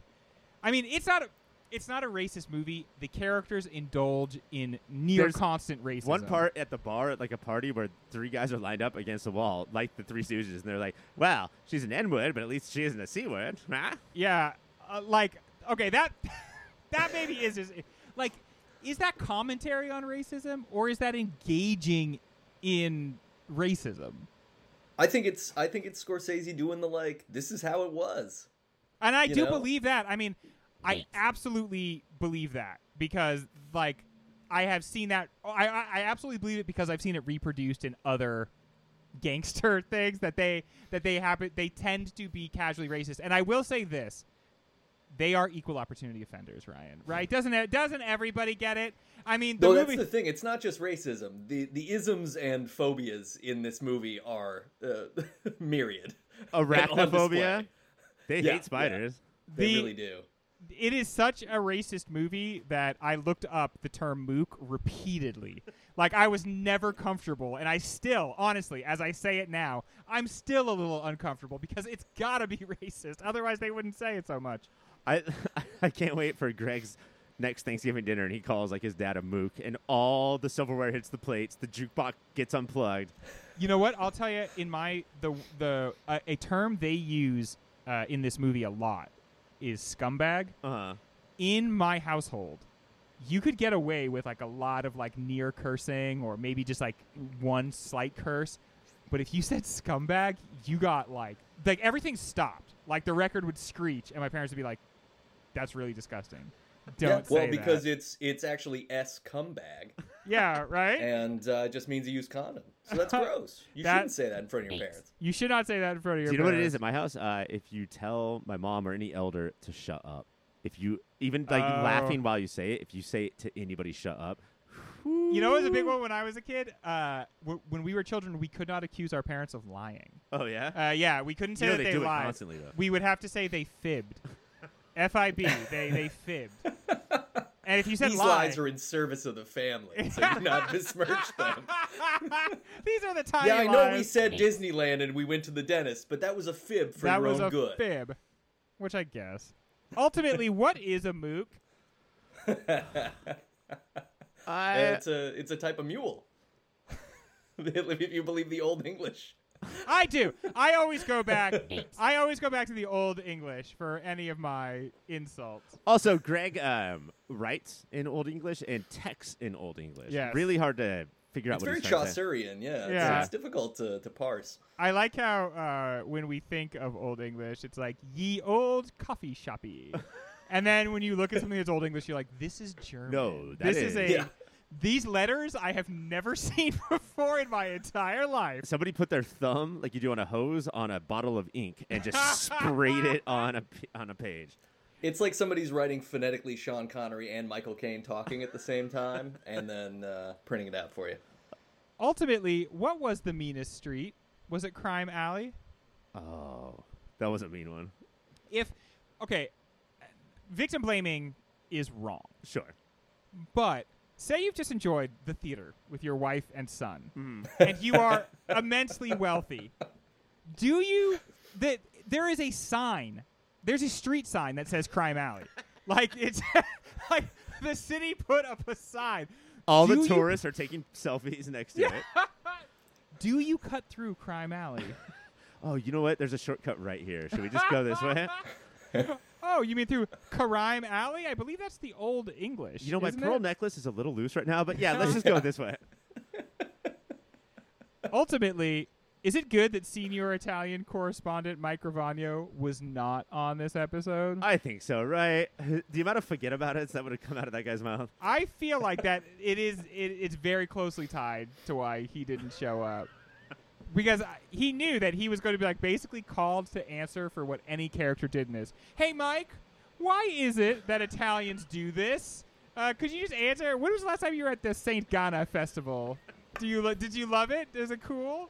Which makes it weird because I'm also Italian and nobody's held me to Nate account for this. Regolia? Nate Regolia is Italian? Wait, that's an Italian name? Yeah, it's a Sicilian name, so it's You're the Sicilian, most dangerous kind of Italian. just like Mike. Oh my Wow. gosh! You should both you should be on a podcast together called Sicilian Slices. Over under You know, on the amount of hits that Mike and Nate had on each other's family. I'm going to set it at 3. 3, probably. Yeah, they probably have ancient rivalries. If Mike was here, he would be drinking pepperoncini juice out of a pepperoncini jar. Like, it would be a lot. Wow, Sicily. Oh, yeah. Sicily, center of the entire world, and the center of our podcasting hearts. When we come back, awards, but also recommendations. Awards.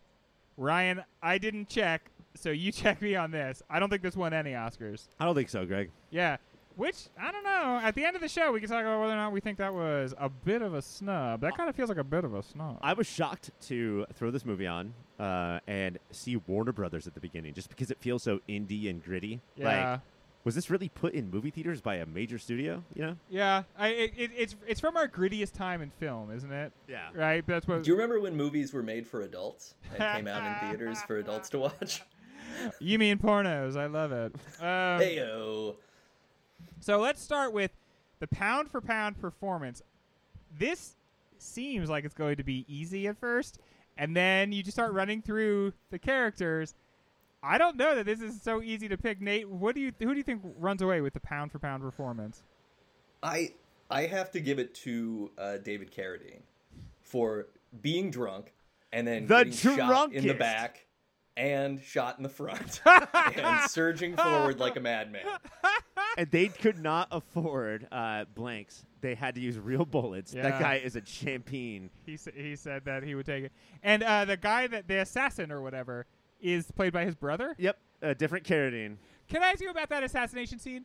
It's cool, but I just don't get why the assassin pulls his hair out before shooting. I thought he was going to go down on him or something. Yeah, like is it because I don't know why it is, but it's very interesting why he suddenly whips his hair out. I don't know if it's supposed to change his appearance so that no one can make him later, but he's got that long hair, so it would be better to have it tucked away. But the flourish certainly made the assassination seem cooler until.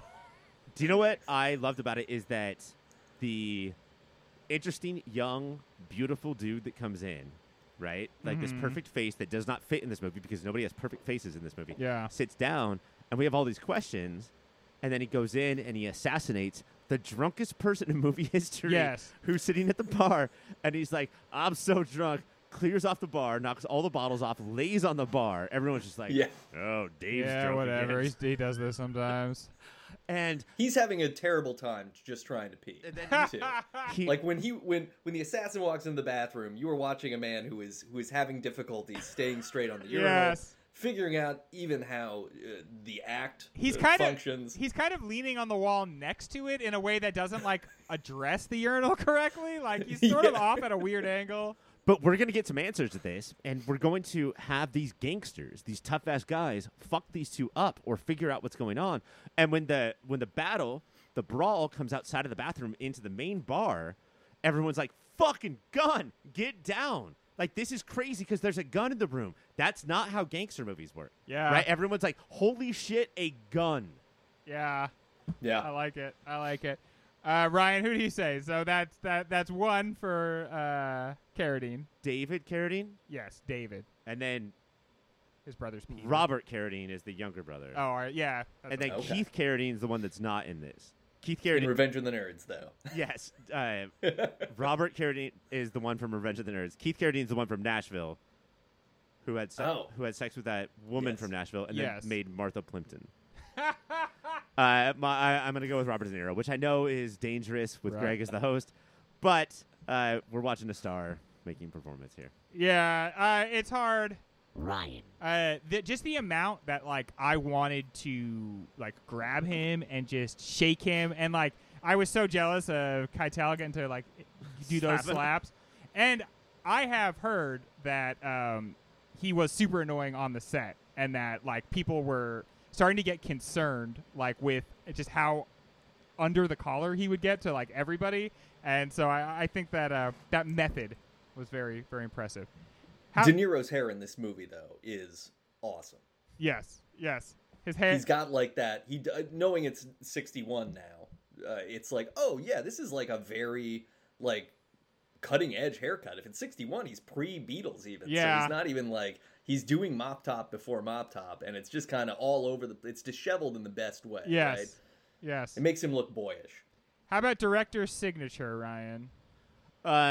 It's so clear to me. Like, I think that even before watching this movie this week, I would have said bar painted red with light. Yeah. Like, we're in fucking hell. Harvey Keitel is leaning against it. It's not the first time we see Harvey Keitel. That's with boom, boom, boom, ksh, boom, with Be My Baby. But camera, perfect Martin Scorsese zoom or tracking shot on him. It's Rolling Stones. This is when Johnny Boy's walking in with two girls, but it's sort of from Johnny Boy's point of view. And that's like we're now Martin Scorsese has been created. Yeah, there's the movie feels a little rickety until that point, and then you just get so blown away and overwhelmed by that you're just like, I feel like you are so committed as the viewer. What is yours? We go into that. I 100% agree. Like we go into that like partial slow-mo as De Niro's entering. It's not quite fully slowed down, but it's just a little slow while the music is playing. Yeah. And that's 100% it. Like it's between that and the kind of drunk cam harness shot that Keitel's got. Yeah. Although that is like I think that shot's a little too, pardon the pun, but in your face. Like I feel like there's too much movie making going on there.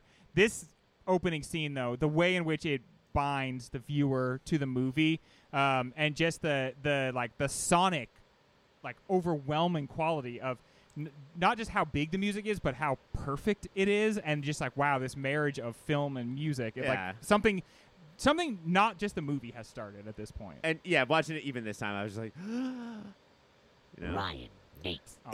It's really cool too that you're in that moment, and Scorsese cements you so well that you feel like you're in the bar with them. Yes. Right? Yeah. Which is a hard thing to do correctly. And he's trying to do that throughout the movie because we have these crowd shots of sort of, the festivals and things like that. And those sort of work, but they feel a little more distant and documentarian. But the bar stuff in that opening really does kind of make you feel like, oh, I'm a fly on the wall in this in a very unique way. I will say I think the camera moves too much in this movie occasionally.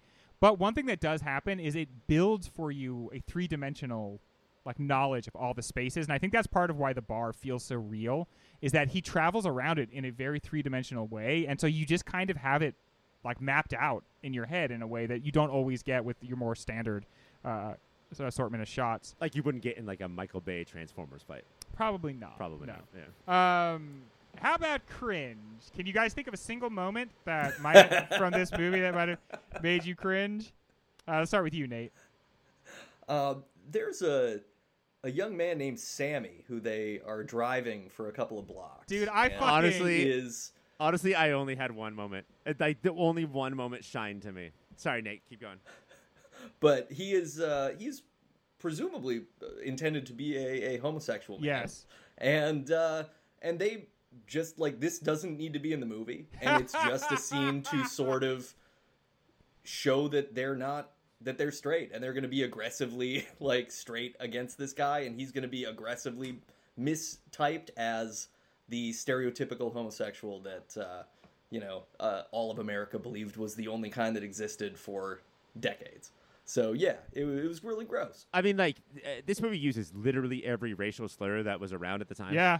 And none of it was cringy to me because it was all in context. And at one point, I think they're driving away from the Carradine shootout, the gunfight at the Carradine Corral. And in the car jumps a gay couple. I think a couple.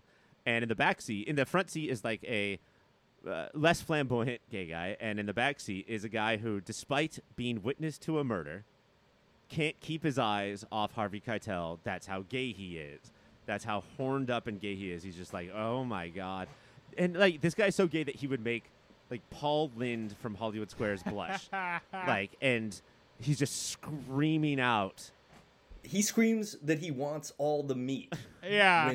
When he exits the car and they shove him away. It's absurd. At this point, we've become a epic movie, disaster movie parody of starring gay people. This scene does not work. It does not work in my opinion, Greg. Yeah, and out of a lot of scenes to choose from, it is certainly one that gets your attention. On my second viewing, I felt like I saw a little bit more, not to give it any sort of pass, but I saw a little bit more what he was going for. I got the feeling that the Sonny, is that his name? Uh-huh. I got the feeling that his whole thing was, as soon as I got in this car, I felt like you guys didn't accept us. And if you're not comfortable with us, then fuck you, because here comes a bunch of it, which is why he won't stop with it, and he's hanging his head out and screaming hey, big boy. Perhaps it was supposed to be I get that, except for the fact that when nobody is looking at him except for us, you're right. He can't keep his eyes off Harvey Keitel. Yeah, which I don't know. I mean, I think there is also a little truth in that, but no, Ryan I don't feel like defending that scene. I feel like the part in the bar near the end of the movie where it's Michael is showing everyone pictures of his girlfriend, and then someone's like, "Hey, I saw her making out with," and then everything for the next 45 seconds of the movie is really white knuckling, pretty awful. And again, I think he's trying to do something with it. I think he's trying to make a comment, but it's pretty strong racism to hand wave away with oh yeah, but he's people really are like that. People really do say stuff like that. It's just not funny. It's not. I don't think it's played for laughs, and I don't know. It's like a Louis C.K. hour from today. Yeah. Certainly not comfortable, and you certainly cringe. And Right. both of these scenes, that's absolutely true. Whether or not they were intended in one way or another, they make you just absolutely full body cringe the entire time. Our next award is a special one just for this movie, and it's supporting actor who probably actually did kill someone. Ryan, let's start with you. Who do you think of this movie probably did actually kill somebody? We've talked about him a little bit in this episode, but I want to talk about him more. His name is George Mimoli. He played Joey, the bar owner. The gut guy? Yeah. He's been called the gut guy. This guy is a long-haired ginger who, when the fight is over in his bar that he owns, something else happens which makes him. And then they're having drinks. They're like, look, we're all friends again. We're friends now, yeah. Yeah, let's have shots. And then immediately starts the fight again. Yes. And starts kicking boxes at people. And then he's killed someone in real life. I am sure he has personally killed an extra large pizza. He's a big fella. He's a big fella. Nate, who do you think has probably killed somebody? I got to go back to that David Carradine well. He's got murder eyes. You know he's done it. He definitely killed at least one person. He killed himself for sure, if not anybody else. Oh shit! Nate. Nate has factual evidence. Kind of the inside track on that one. All right. Up next is time you most, and I underline most, wanted to pop Johnny Boy right in the face. Nate, when did you most want to pop Johnny Boy right in the face? He is doing a bit in the very beginning of the movie where he's checking his pants and he's showing off to these girls and he's like, I'm going to put these back there. It's the most irritating, like... Yeah, because nobody cares. Like, if you don't want to have your pants on, that's outrageous enough. But don't make us all be like, wait, you're checking your pants? That's not how it's actually done. Whoa, this guy's not wearing pants, everybody. He's just wearing shorts down to his knees. Oh, my God, scandalous. Shut up. Don't make us part of your thing.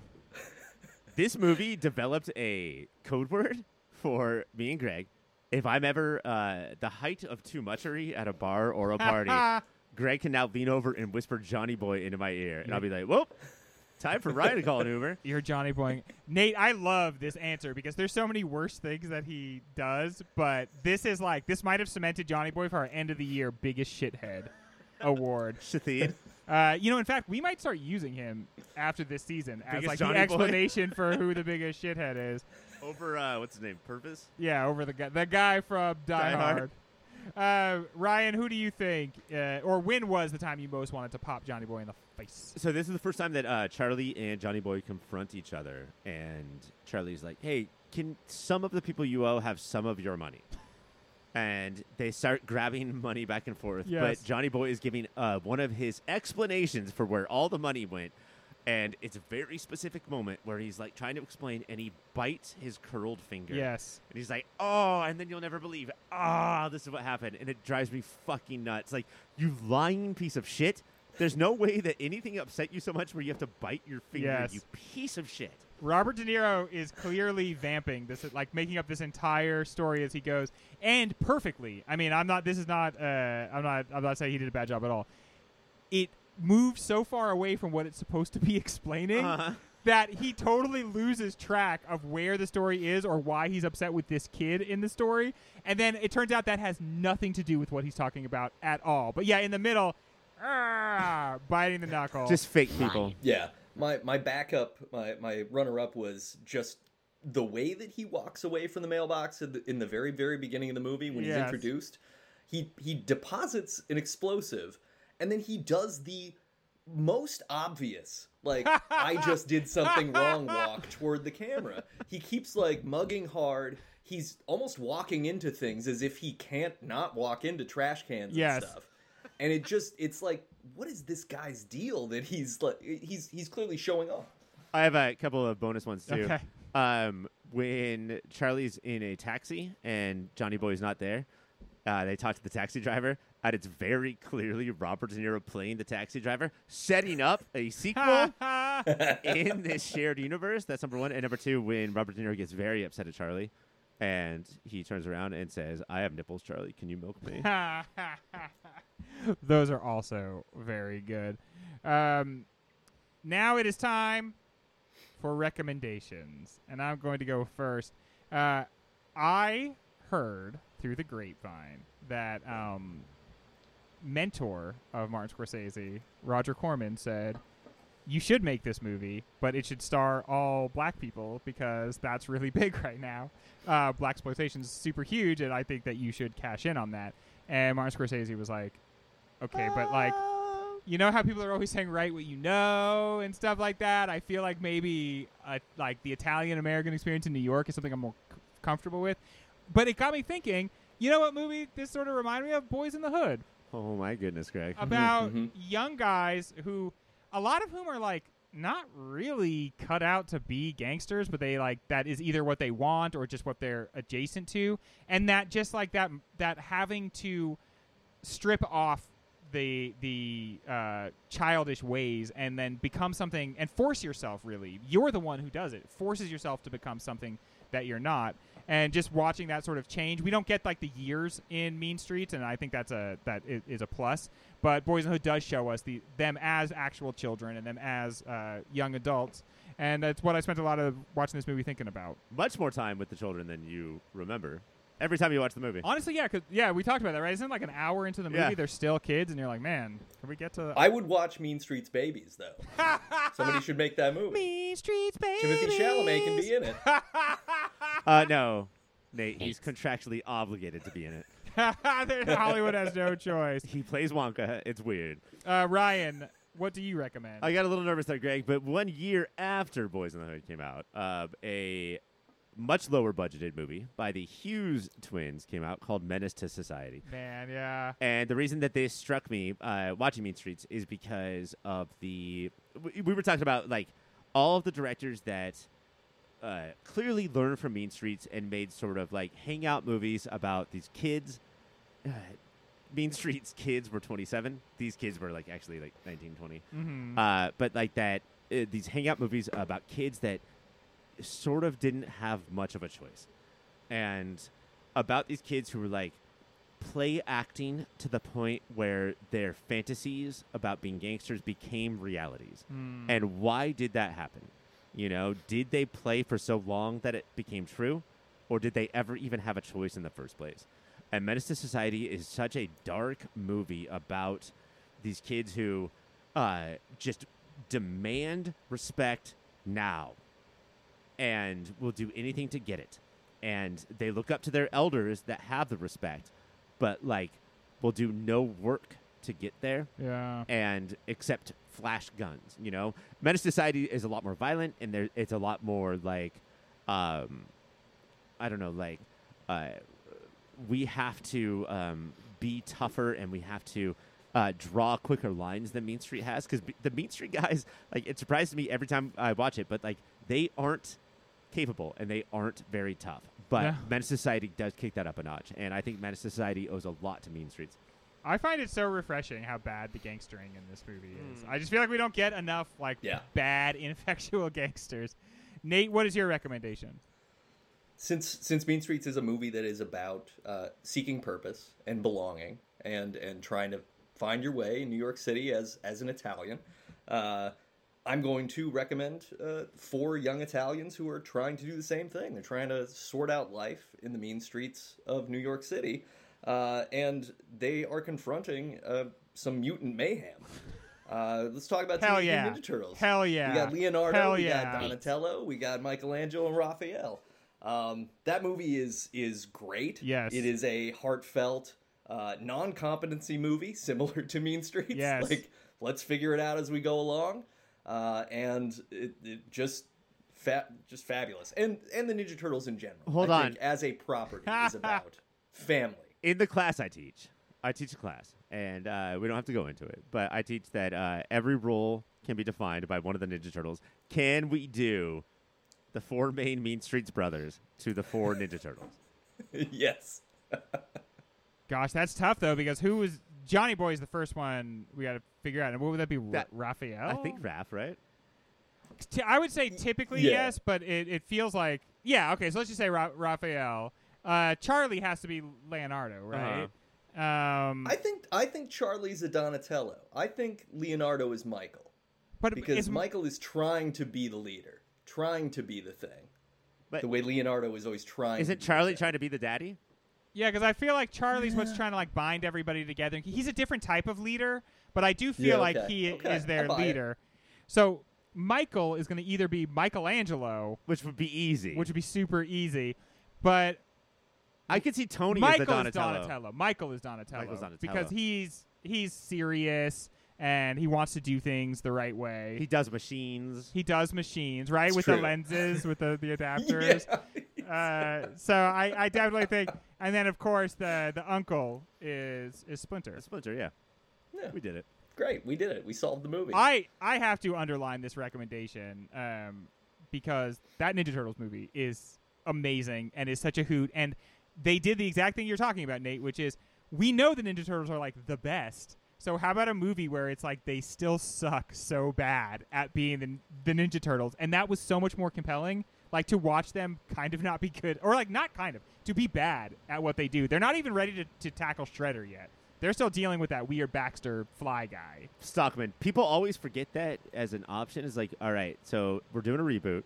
So in the last iteration, they were so good. So now we have to make them even better. Yeah. But wait, there's another option.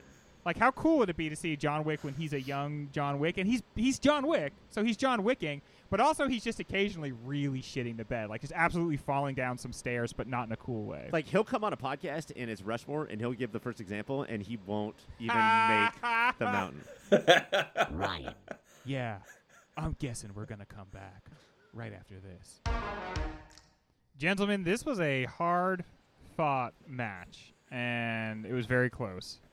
But Nate, you won 35 to 34 to my 1. Nate, you are the champion of these mean streets. Congratulations, I can't Nate. believe it.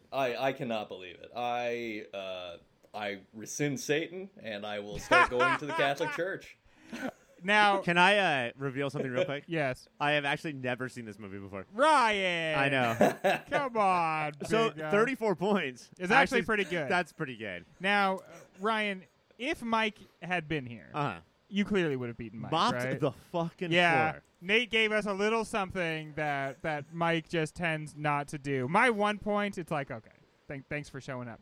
But how about Mean Streets? Now, I felt that it was a little lukewarm at the beginning for some of us. The more we talked about it, the more impressed I was with the movie. Do we think that Mean Streets has what it takes to Nate through this whole thing and just take it all? What do you think? What do you think, Champion Nate? I look. I think at the beginning of this episode, I thought that Mean Streets was like mean as in average. But you know See? what? Now This is how we won. This is how we won.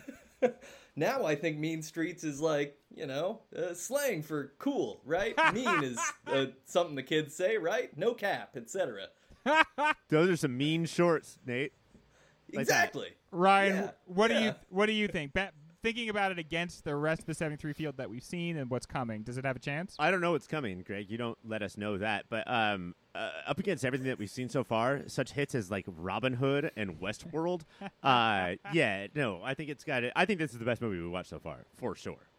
Yeah, I mean, and it's the most fully realized of any of the movies that we've seen so far. And a lot of its flaws, what I thought of as flaws, the more I thought about them, the more I thought, well, these were like kind of intentional choices. And so it's hard to like be like, the acting in this is a little rough, or, man, this is shot in kind of an odd way. Because it's like, well, he kind of wanted you to see the edges a little bit here and there. And so it's hard to hold that against it. Yeah, and like I get not put off by, but sometimes Kubrickian or Tarkovskian movies can leave you cold or at arm's length, and some of Because they're too technically precise. right, and like how Apple design feels like everything is like Eve instead of Wall-E. And this is a Wall-E movie, and I like how it's dirty and charming instead of perfect and perfectly designed. And that's why I think this movie could go all the way. I still think this is a 4-star movie, even though there's so many issues with it. Yeah. Yeah, it's naturalist. Like I would say, at least from what I've listened to of the season so far, like it's close. Like it's like Serpico is similarly trying to get at something and be not an entertainment movie, right? Because like Westworld and Robin Hood are like, we can make old movies slightly newer. Like we're gonna do a new turn on this. this is trying to say, this is saying something. Like, this is absolutely saying something. Serpico is trying to say something to various degrees of effectiveness. And, like, this is doing it in a very naturalistic way that's kind of foreshadowing the naturalism that's going to happen later in the 70s with Dog Day Afternoon, things like that, that you've already covered. Like, what if it was Cinema Verite? I was on Nate's old show, One Bright Idea. A vague idea, yeah. One vague idea. A vague idea. And first question was, what does Cinema Verite mean? And I missed it. Oh, no. I will never forget that Medium moment. cool. Have you guys talked about medium cool on this show? No, we haven't. You gotta, whatever year that was, you got to bring medium cool into the mix. I think it was the 60s. We haven't gone back to the 60s yet. But movies like Westworld and Robin Hood were like, remember when those old movies were entertaining? What if they weren't? Yeah. What if we made movies for the same budget they had back then? But with paying 1973 money. Nate, your show is called, what again, remind me? Debut Buddies. Debut Buddies. So check that out. Thank you for joining us, Nate. We really appreciate it. Thank you for having me. It's always a pleasure. I've got a good feeling about Mean Streets. Still got a lot of movies from the 70s to get through, though. But hey, before we do that, do me a favor, would you, America? Keep watching them movies.